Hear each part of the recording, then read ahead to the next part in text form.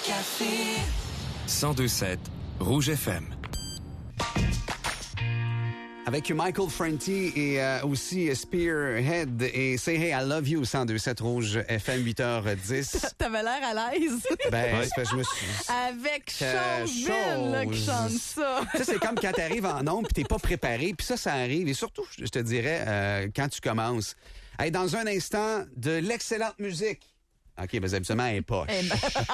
Hey, prépare-toi le grand, là. Tu fais un micro, matin, on a let's une go. bonne entrevue On pour a une excellente invitée ce matin. Oui. On va en profiter pendant qu'il est là. Ouais. Avec Jimmy Sévigny, qui est coach à l'émission Maigret pour gagner à Canal Vie. Écoute, on a tellement de... Une des questions qu'on en a posées un peu plus tôt ce matin, des gens qui font du vélo stationnaire, mais qui perdent pas de poids. Juste peut-être un petit rappel en quelques secondes. Pourquoi les gens qui font beaucoup de vélo stationnaire, ils perdront pas nécessairement beaucoup de poids, là? Ben là, je sais pas, on est décollé sur le vélo stationnaire ce matin, mais c'est pas juste c'est une question d'activité physique, tout simplement, que vous fassiez du kangourou jump avec les souliers qui rebondissent ou de la course du vélo stationnaire. Le problème de fond, c'est que les gens, pour la plupart, vous bougez en vous disant je vais pouvoir manger plus. Mais tu sais, un 10 km de course à pied, là, c'est pas beaucoup de calories dépensées. Le plus bel exemple, là, c'est je vais vous poser une question. Combien de kilomètres je devrais courir pour perdre 1 livre de graisse sans manger?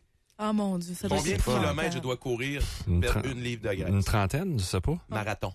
Un marathon, ben oui. 42. Je dois courir entre 40 à 45 kilomètres. Donc, tout ça pour vous dire que si vous bougez dans l'optique de manger plus, puis vous voulez perdre du poids, vous êtes pas là. Bougez pour avoir les bienfaits de l'activité physique et non pas pour perdre du poids. Voyez ça comme une valeur ajoutée et non pas comme une occasion pour pouvoir manger plus. C'est drôle rapidement parce que tu sais, on parlait de calories versus le jogging. Maintenant, les montres sont tellement sophistiquées qu'on peut voir les calories. J'ai couru un 15 la semaine passée, perdu 1200 calories, ce qui est pas beaucoup, me semble, sur 15 kilomètres. Ben non, écoute, pour 15 kilomètres, c'est super. Ce qu'il faut comprendre, c'est que moins qu'on a de poids à perdre, moins qu'on va réussir à brûler de calories parce que notre corps doit moins travailler. Une personne de 400 livres va marcher un 5 km, va peut-être perdre 2000 calories, tandis que moi, je vais en perdre 180. Pourquoi? Parce que mon cœur et mes muscles doivent travailler vraiment moins fort. On parle à Jimmy Sévigny, on parle de corps aussi. Là, il faut en glisser un mot, les bedaines. La bedaine et les petites jambes. Pourquoi il y a des gens qui disent, mais j'ai des petites jambes, une grosse bedaine? Ben, c'est sûr qu'à la base, il y a beaucoup de prédispositions génétiques à ça. Mais souvent, les gens qui sont portés à être anxieux, à être stressés, vont générer un hormone qui s'appelle le cortisol. Le cortisol, c'est quoi? C'est quelque chose qu'on n'a pas le choix d'avoir parce que c'est ça qui est capable de mettre notre corps en autodéfense, en alerte. C'est sécrété par les glandes surrénales. Toutefois, les gens qui sont trop anxieux, trop stressés, vont sécréter trop de cortisol. Et un des signes physiques du cortisol, c'est que le gras va se ramasser au niveau de l'abdomen. Premier signe. Deuxième des choses, c'est que les gens qui sécrètent trop de cortisol ne sont pas capables de perdre du poids. Pourquoi? Parce que leur corps est toujours en situation d'autodéfense. Donc, souvent, les gens vont venir me voir en consultation, vont me dire, ben là, Jimmy, puis là, je le vois tout de suite qu'ils sont stressés. Puis là, il me dit, vite, faut que je perde du poids. Qu'est-ce que je fais? Je dis, va faire du yoga. Tu reviendras quand tu vas relaxer. Alors, quelqu'un stressé, c'est un facteur que tu perdras pas de poids. Commence par te calmer. Ça peut définitivement bloquer la perte de poids. Alimentation, activité physique et le sommeil qu'on néglige beaucoup trop souvent. Je veux que tu nous en parles, Jimmy. Ben, le sommeil, c'est souvent la pièce manquante du casse-tête. Les gens, je comprends pas, je m'alimente bien puis je bouge, mais si vous ne dormez pas de façon convenable, on parle qu'on doit dormir en moyenne entre 6 à 8 heures par soir de façon à récupérer. Quand vous dormez, le corps va récupérer et le lendemain, ça va vous donner de l'énergie. Quand vous dormez pas assez, pas besoin d'un doctorat pour savoir ça. Le lendemain, qu'est-ce qu'on fait? On veut du gras, du sel, du sucre. Les recherches ont clairement démontré une personne qui ne dort pas assez va être portée à manger jusqu'à 500 calories de plus par jour. C'est normal parce que on n'aime pas ça être fatigué, puis on veut se donner un regain rapide d'énergie. Et l'autre affaire, c'est que le sommeil va augmenter le niveau sanguin de gréline. La gréline, c'est quoi? C'est l'hormone qui va stimuler l'appétit. Donc, pour être en santé, pas juste pour perdre du poids, dormez, mangez mieux et bougez. Tu parles de dormir 6 à 8 heures. Est-ce qu'il faut que ça soit en continu ou ça peut être comme nous le matin? Des fois, on dort 5 heures la nuit, on en dort un petit peu plus, on fait un petit somme l'après-midi. On répartit ça sur 24 heures. C'est réparti sur 24 heures. C'est aussi bon ou ça peut être problématique? C'est sûr que, je suis pas un spécialiste dans le milieu du sommeil, mais qu'est-ce qui arrive, c'est que c'est important d'avoir un long stretch de sommeil parce qu'il y a certains stades au sommeil. C'est sûr que si on tombe pas dans un sommeil profond puis qu'on reste toujours en sommeil léger, on sera pas capable de se récupérer comme si on avait une longue période de sommeil d'un 6 heures. Mais des fois, on va faire des siestes, des choses comme ça. Un 10 à 15 minutes l'après-midi peut définitivement aider. Moi-même, un des fois, power nap, comme on power appelle. Nap, Ouais. ne pas dépasser un 20-25 minutes.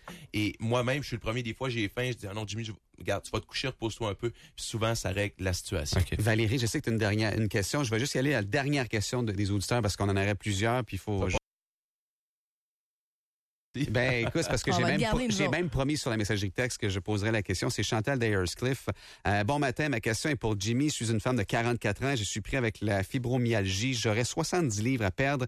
Est-ce qu'il existe un programme d'exercice pour nous et un programme de nutrition car nous sommes très limités dans tout et s'il en existe pas, ben ce serait bien le fun si Jimmy pouvait, s'il pouvait, mettons, en sortir un programme pour nous autres, les gens qui souffrent de fibromyalgie. Merci, félicitations pour l'émission Maigrir. J'adore. Alors, Chantal d'Ayerscliff. Ben, premièrement, bon matin, Chantal. Écoute, au niveau de l'alimentation, je crois que tu peux quand même continuer de t'alimenter de façon convenable. Le problème de fond avec les gens qui souffrent de fibromyalgie, c'est que souvent, ils vont avoir des douleurs musculaires, des douleurs osseuses.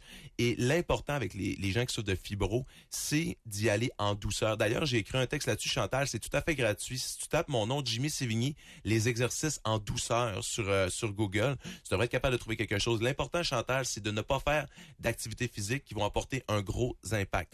Donc, qu'est-ce qui est à privilégier dans ton cas? C'est-à-dire la marche. Ça peut être lente ou la marche rapide, la natation et le vélo stationnaire. Tout ce qui a des impacts, on va le limiter parce que le but, encore une fois, avec l'activité physique, Chantal, c'est d'améliorer ta condition physique et non pas d'y nuire. Et là, je vous imagine à la maison, en auto, là, je sais que vous avez plein de questions. Puis Jimmy, ce qui est extraordinaire avec toi, puis l'équipe que tu formes avec Chantal Lacroix, c'est que vous donnez vraiment les outils aux gens pour qu'ils puissent, à la maison, se prendre en main. Évidemment, là, vous êtes en conférence un peu partout au Québec, la conférence Maigrir pour gagner. Donc, vous serez ici à Sherbrooke, 14 février.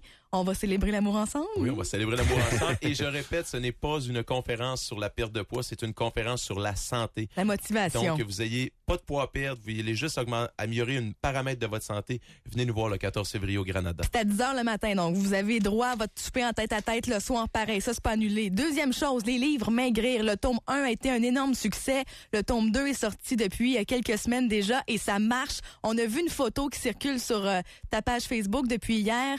La dame a perdu combien? 107 livres en un an. Grâce aux livres Maigrir. Ouais. Elle l'a acheté le 9 janvier l'année passée. Elle a dit, moi, ça y est, ça commence là. Elle a dit, ça a bien du bon sens, ce plan-là, elle l'a suivi. Puis écoute, ça a aucun bon sens. On reçoit des photos à toutes les semaines depuis qu'on a publié ça. J'ai perdu 40, 50, 70 livres. J'ai amélioré ma santé. Je cours un 5 km grâce à ça. Bon outil, pas dispendieux. Rouge Café 102.7 Rouge FM.